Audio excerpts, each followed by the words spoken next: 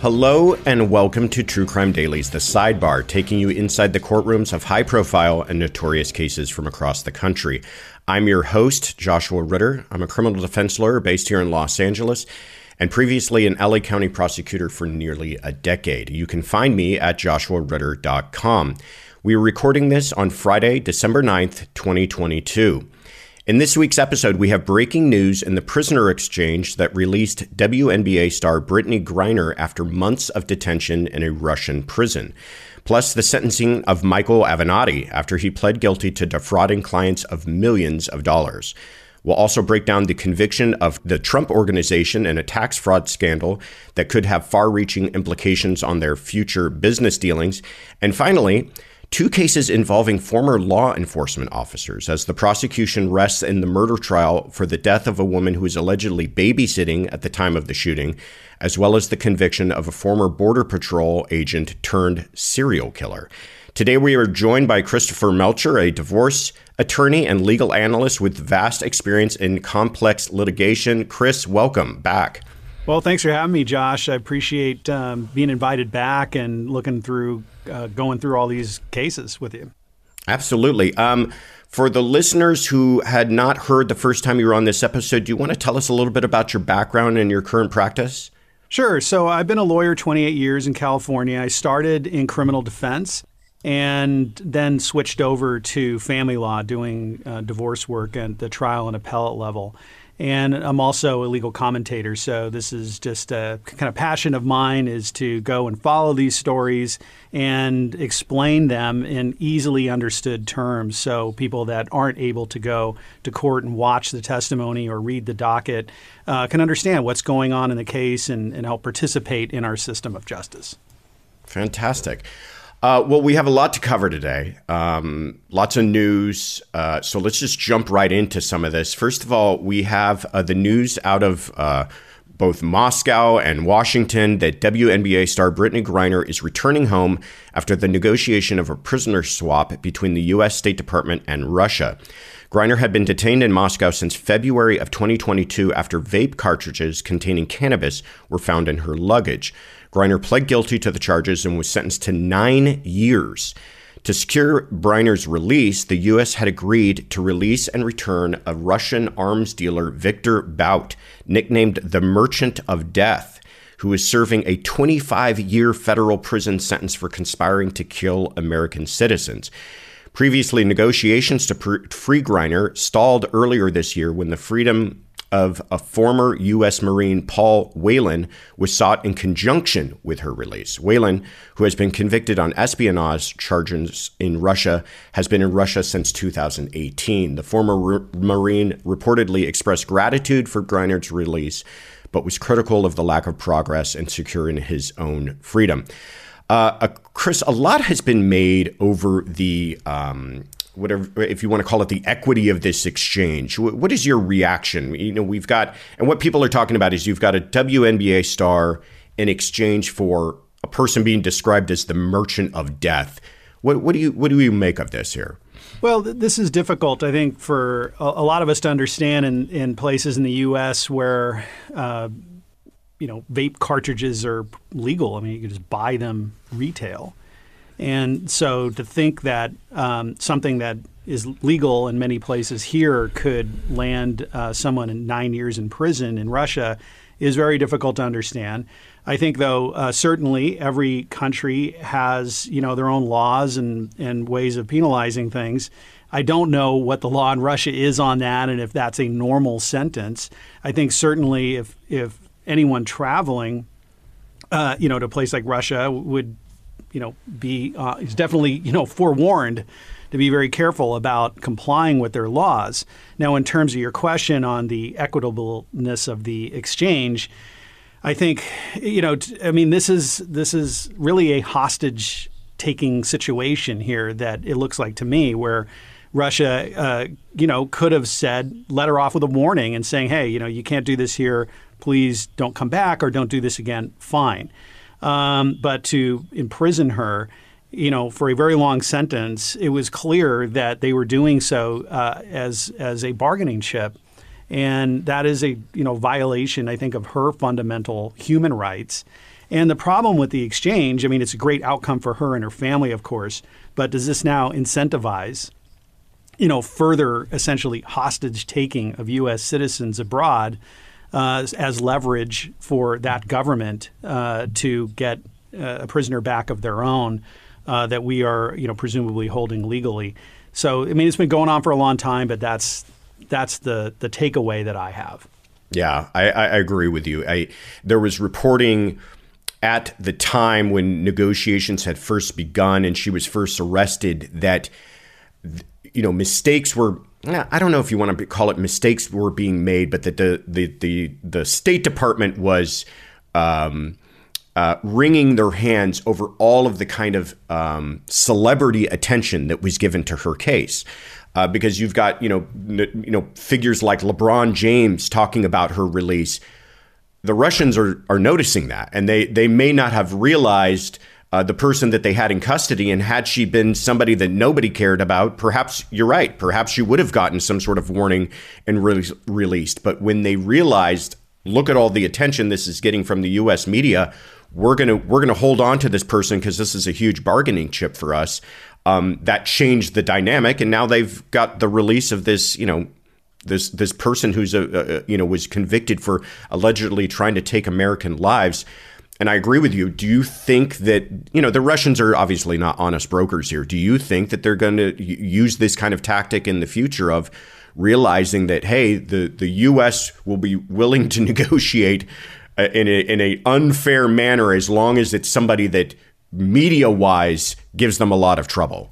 Yeah, and this has been going on for years. We have Paul Whelan, who's a former Marine, being held by the Russians, and the Biden administration tried to negotiate his release along with this, and it was presented as no, it's a one-for-one, and Paul Whelan's not part of that deal. So they're going to have to find somebody else to trade for Paul.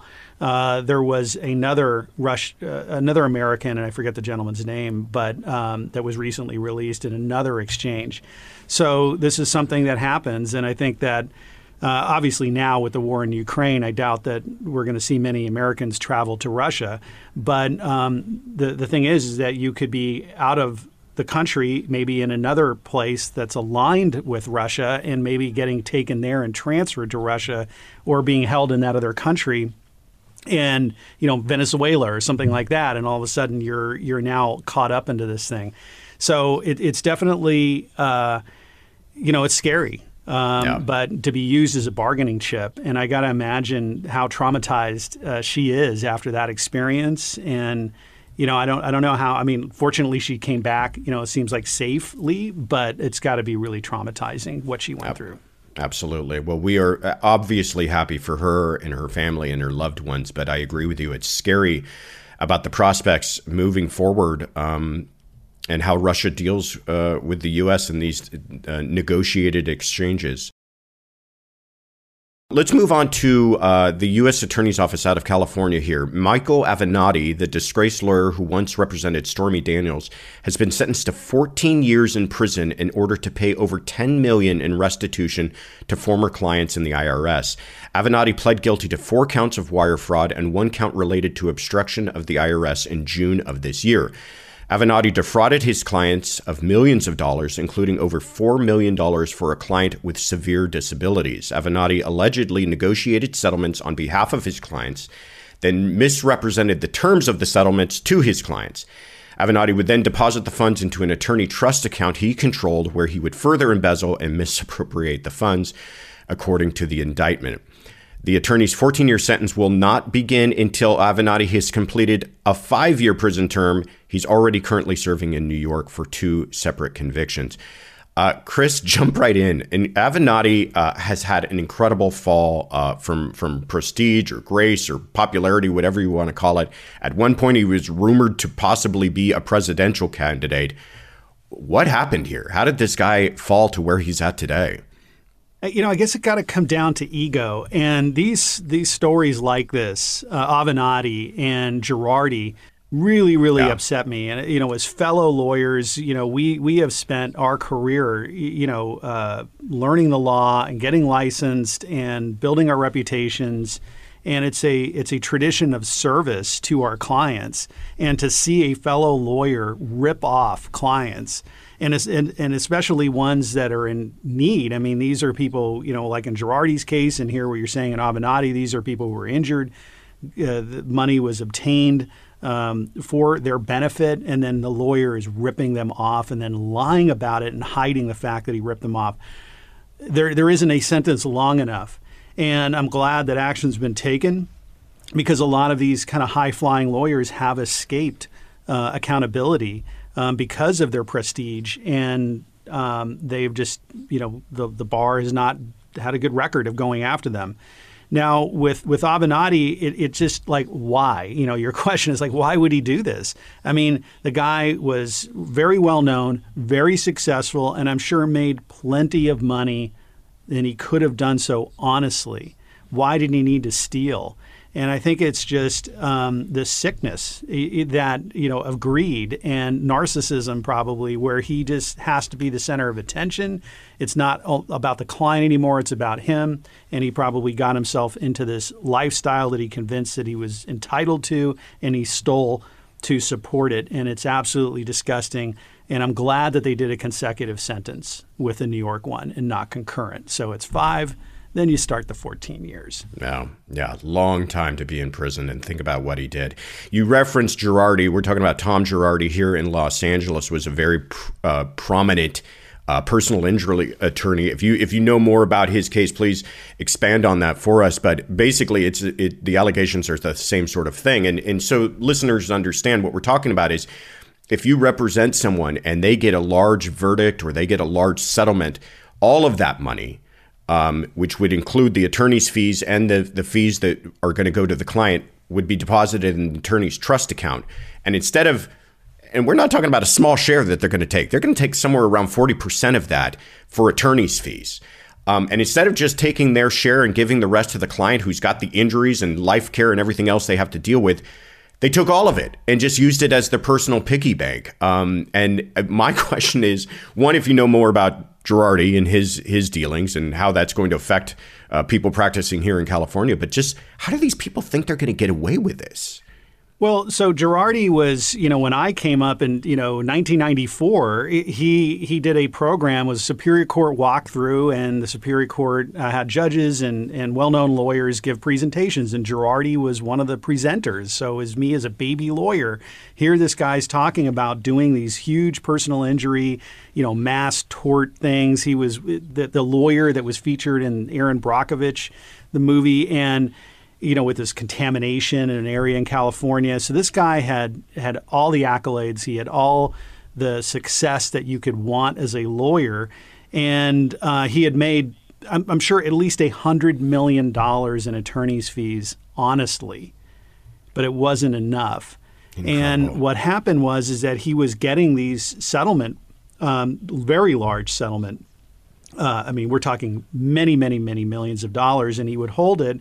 And then when the client would say, well, hey, we settled the case, I need the money, he would say, well, there was a delay, where some kind of dispute with the vendor, or the insurance company didn't pay all the money, or lie about the terms and saying like, hey, it's going to be paid as installments, so here's your little check. When it wasn't, it was supposed to be in a lump sum.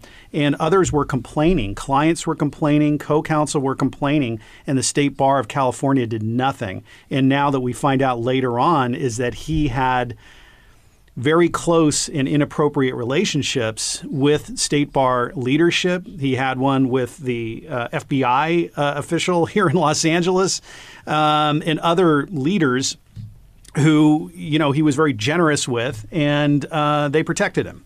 And so now all that's come out, and it's a huge black eye. Of course, all these plaintiffs that he represented are the real victims. Now, California has changed its law on trust accounts. So when a lawyer obtains a settlement like that, they have to report it quickly, and then they have to distribute it within 40 days. And it's a presumed violation, ethical violation, if they don't distribute the money within 40 days. Now, crooks will be crooks. People will lie and create false records and stuff like that. But at least they're trying to put attention on it. But again, very, very, we already have a bad name as lawyers, and here these people are not helping us.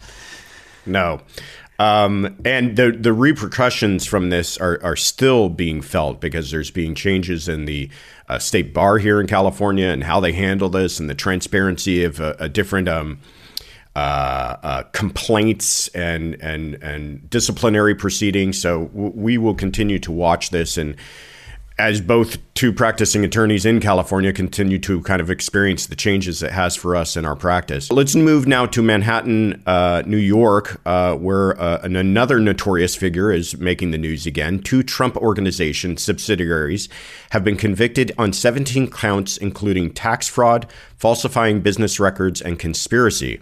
The Trump Corporation was convicted of 9 counts, while the Trump Payroll Corporation was convicted of the other 7 counts.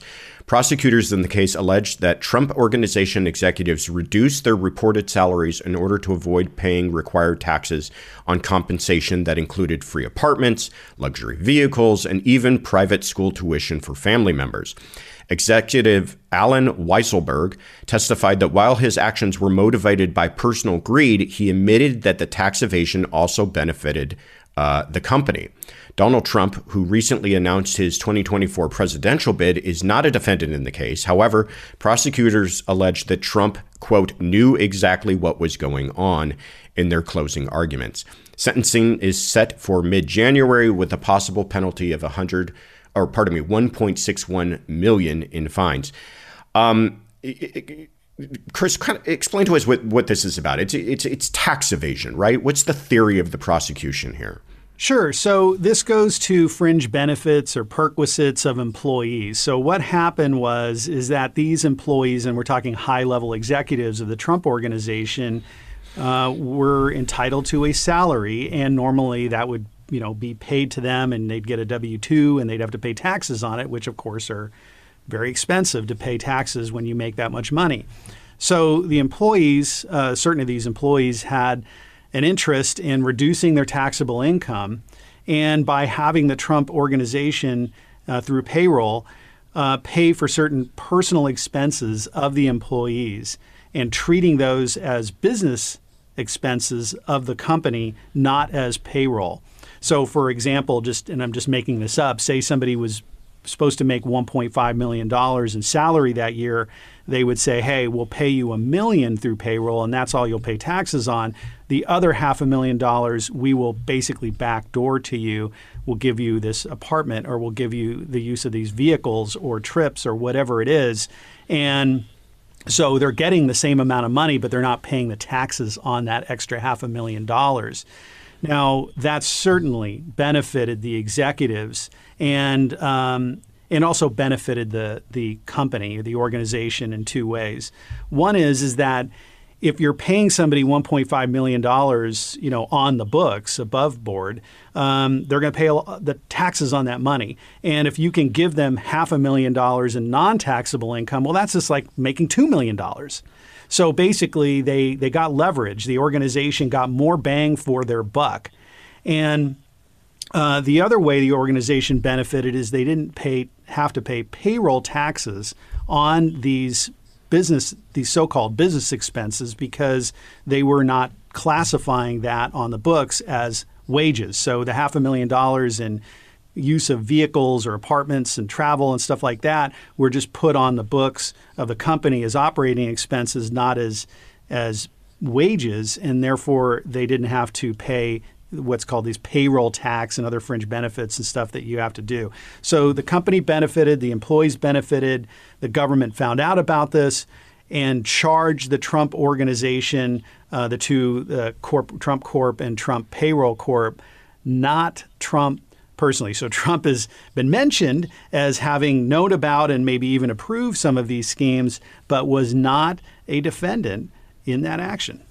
Yeah, very interesting. And I was going to put you on the spot, but I'm not. I decided, but I will say that with this conviction, a pending $250 million civil lawsuit for financial fraud, the raid on Mar-a-Lago, all of this is certainly going to play a role the landscape of his coming 2024 presidential bid. So we'll continue to watch this. Now let's just turn to two cases involving former law enforcement officers. First, out of Fort Worth, Texas, the murder trial of Aaron Dean will take a 4-day break after the prosecution promptly rested their case after presenting just 3 days of testimony.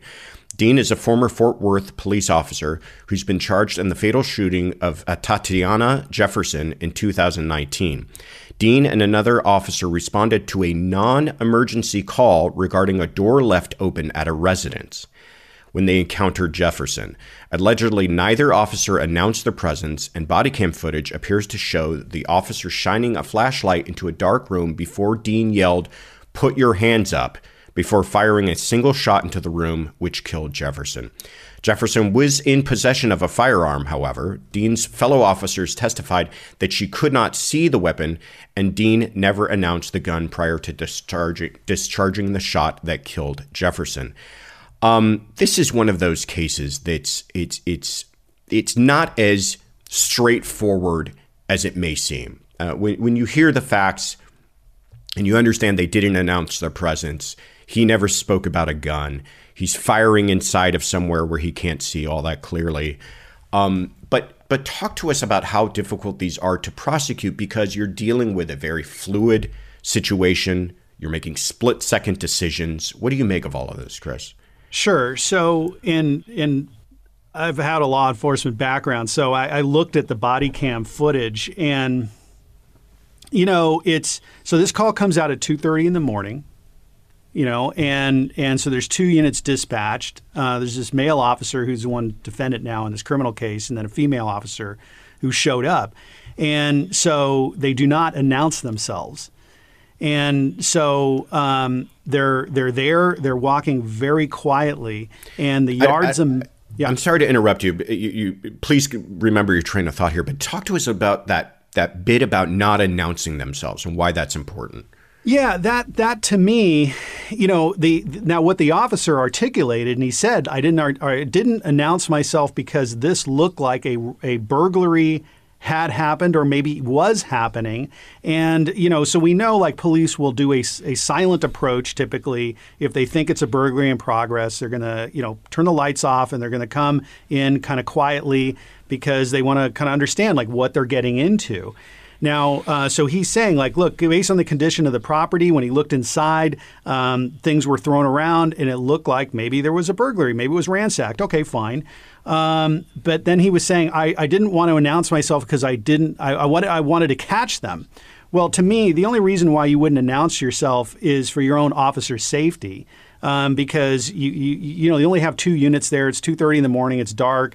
And so maybe you want other units to come up before the bad guy or bad guys know that you're there. So that would have been the reason not to announce yourself.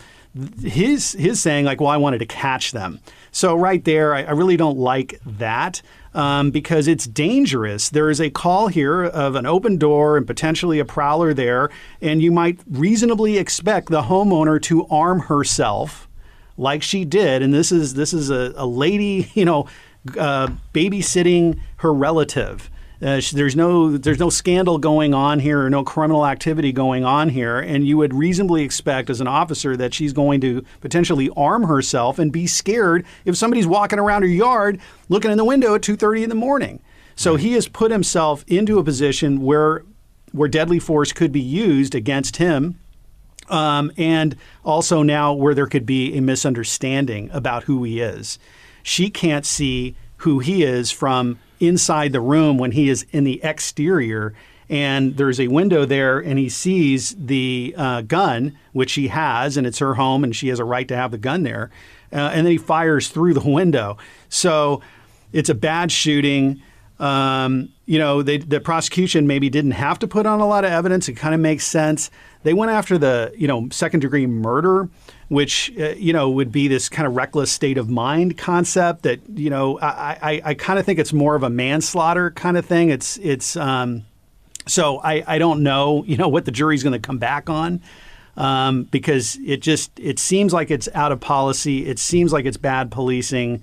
Did he have, I want to kill her? No, I don't think he wanted to do that to her, but he it was very bad policing. Yeah. You make some points that I wanted to go back to, an excellent way of explaining all of that. Thank you. But this really comes down to, because like you pointed out, in a murder case, we need to have some sort of mens rea, right? Some sort of mental state. Here, there's zero evidence. I don't think anybody's ever going to argue that he intended to take somebody's life when he went out there that day. It's obvious that he's responding to a call and in some part following protocol and other parts deviating from it. Now, what they need to prove, the prosecution I mean, is what you pointed out, is his deviation from protocol, is his reaction to this scene so far outside of the bounds of reasonableness that it is not only negligent, but grossly negligent, or to showing an indifference to safety and life to the extent that it rises to the level we would need for the requisite mental state for second-degree murder. You talk about manslaughter, which would mean kind of a lesser degree of that mental state. Can you flesh that out for us a little bit? Sure. So, we could look at the Rust shooting with Alec Baldwin involved, where you have lawful activity, making a movie with what's supposed to be a prop gun, resulting in death.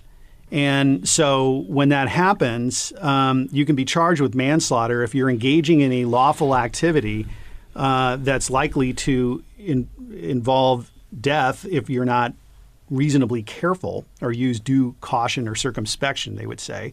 So here, the officer is engaging in lawful activity and responding to a call for service for an open door potential prowler at this residence. He's entitled to have a gun. He's entitled to have it out. He's entitled to defend himself, entitled to look around.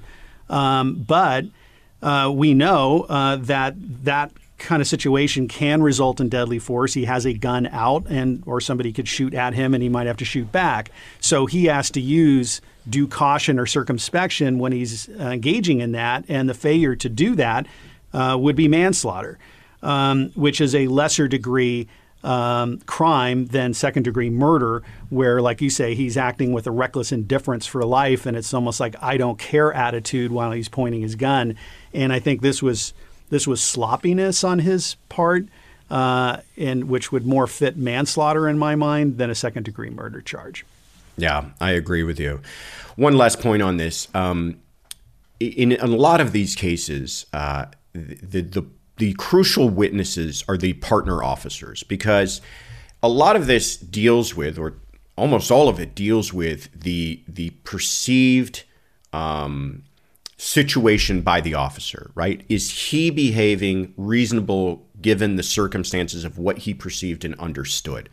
It's not about, the fact that she wasn't a burglar, or the fact that she was just babysitting someone, or the fact that she had a right to have a gun, but what did he perceived, and would a reasonable person in his shoes have perceived it the same way that he did and reacted the same way? Well, you have a partner officer who was on scene at the same time, who testified, and I think it was very impactful testimony, to talk about, hey, when we arrived, he didn't announce that we were officers. He didn't talk about a gun. All I heard him say was hands up, and then a shot went off.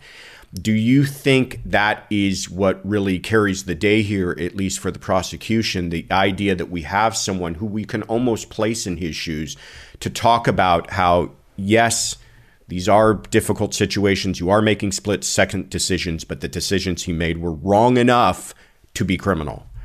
Yeah, Josh, I think that testimony of the female officer who was there on scene was very impactful, and it could cut both ways. Yes, she was there. She's featured on the body cam footage. Neither of them announce each other. They're both, basically checking out what's going on. And she says, I don't have a view of that window. I didn't see any gun. All I hear is what you just said. But after the fact, when the shooting happened, she went into the house and she saw the young child was there, and she became tearful. She asked for a break during her testimony because she was relating something that was very impactful. And I think that showed, hey, these are caring people, or at least that officer, that female officer, is like, this is a real person here trying to help her community. She was, devastated by what she saw. And so that kind of humanized the department. It humanizes maybe her partner who she's essentially testifying against.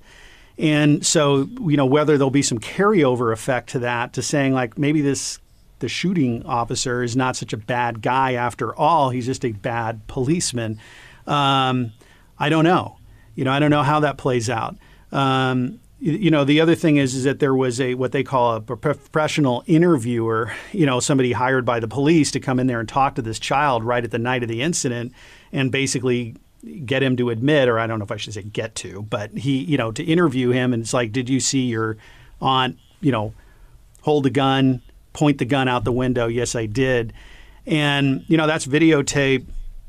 And, I don't know, like, I don't know. I didn't feel right about it. I understand you got to get the evidence, you got to do the interview, but this is a very young child who's been through a very traumatic incident. Sure, you have a professional interviewer, but I don't know, man. It just rubbed me the wrong way.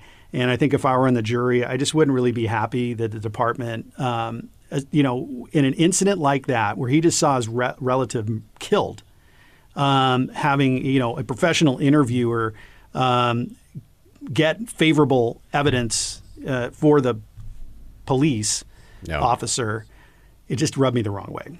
Yeah, I agree. And to some extent, the department is kind of on trial here as well, at least in the jurors' minds, because they're going to want to know, was he trained properly? Is this just kind of not a fault so much that he carries completely on his back, but does the department have some responsibility here too? I agree with you about that. The partner officer, I think, carried a lot of weight for the prosecution, probably why they rested so early. But I think there was some stuff that cut both ways. And one of the things I noticed was when she was talking about their training, and that was important for them to talk about how extensive their training was. She talked about how much they deal with life-saving care, and that they have to her testimony almost made it sound like they're going into battle.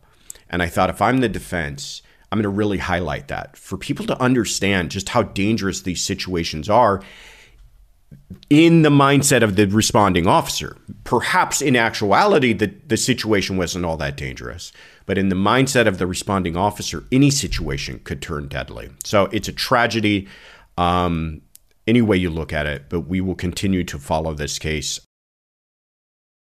Moving to our final case out of San Antonio, Texas, after only 5 hours of deliberation, a San Antonio jury has convicted former Border Patrol agent Juan David Ortiz of capital murder. Ortiz was then automatically sentenced to life in prison without parole. Ortiz allegedly confessed to the 2018 murders of 4 sex workers in an interview with investigators, telling authorities that he was, quote, trying to clean up the streets. The prosecution also presented a 5th sex worker who allegedly escaped an attack from Ortiz, alerting authorities who eventually arrested Ortiz. While this was a capital murder case, the death penalty was removed after families of the victims voted unanimously for prosecutors to seek life without parole. First question on this, Chris. Are you surprised by how quickly the jury was able to render a verdict in this case? Not really. I mean, when you got a confession, unless you're able to, show it's a false confession, it doesn't makes it very easy for a jury to convict. And and I think that it's very difficult for the defense team to know, when your client, the defendant, is saying that that's a false confession, do you put the client on the stand? Or do you maintain, your right to remain silent and just try and poke holes in the confession through other means? Very, very difficult to do that without putting the client on the stand. And so, but if the person takes the stand and testifies as to like, here's what I said, here's what I didn't say, or I was influenced somehow or coerced into making this statement that it wasn't true. You really got to have, you got to deliver the goods, and that person has to be credible. Otherwise, they're just sinking their ship. Yeah, I agree with you. I remember my time as a prosecutor that you could have forensic evidence in the form of fingerprints. You could have, grainy videotape. You could have an eyewitness who ID'd the defendant. But if you have the defendant's own words, whether that be through an admission in an interrogation or speaking about the crime during a jailhouse call that you have captured, that is really the linchpin in a case, because jurors, there's something about that psychology that they love to hang their hat on the person on trial admitting that their own involvement. And in a case like this, I think you highlighted it perfectly. If your defense is, well, that was a false confession, that's a really difficult argument to make. Now, we know that is true. That is a phenomenon that does take place. But in a case like this, where you had confessions to 4 separate murders and he's giving details that only the murderer might understand, it's hard to say that was forced out of them. I agree with you. One other thing that was interesting on this, and I'm curious to hear your thoughts, because I've never experienced this. Maybe you have something similar, but a juror reportedly fainted in this case after autopsy pictures of one of the victims were shown in court. It's the question is kind of outside of talking about this case in particular, but just generally, a lot of times in these criminal cases, some very graphic images are shown in court, and I wonder how much could be unduly influencing the jurors, especially if they're having these types of reactions. What are your thoughts on that? This is hard. I think when, you're a first responder, whether it's police or fire or emergency room physician, you're a judge, you're a prosecutor, you're a defense attorney, you become hardened to this because you've seen so much of it. And certainly there's images that, you never get out of your head. But, you become, unemotional about it over time because you just have to see it so much. But here we're calling these jurors in, off the street basically, and they don't have those experiences. They haven't seen stuff like that. And honestly, nobody should be seeing stuff like that. It's terrible. And so they will try and cover that in voir dire or jury selection, and certainly saying like, hey, we have some very graphic images. This is what, generally what you may be seeing during this trial. Do you have a problem with that? And they're going to have to say yes to probably get on that jury. But there's a big difference between what I just said and actually seeing the image. And so I think the prosecution and really the judge has to be careful of striking that balance between how much of this image really do we need to prove this case? Why do we need to necessarily see in graphic detail what happened to these women? Could it be portrayed in a different way? And sometimes we'll see, like with an autopsy report, and we can see where slash marks are made on an outline of a body. So there are ways of describing the injuries that occurred and where they occurred without necessarily having to show every image. So I do question, and obviously they went too far with that particular juror. Yeah. It's a delicate balance, because certainly what you don't want to do is get into the realm of the evidence being presented being far more prejudicial than it is probative, and now people are making or coming to conclusions based purely on emotion rather than what it actually proves. Chris, thank you so much for coming on this week. Where can people find out more about you? Sure. So if you go to Twitter, while it's still here, CA_divorce is my handle. So I haven't been tweeting much lately, but that's my social media thing for an older guy that I do. And if you want to know more information, you can just Google Christopher Melcher, Melcher, and look forward to connecting up with you on Twitter if you want to do that.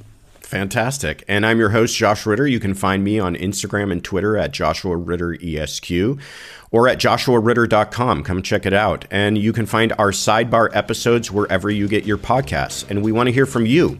If you have questions or comments you'd like us to address, tweet us your questions with the hashtag TCD Sidebar. And thank you for joining us at the True Crime Daily Sidebar.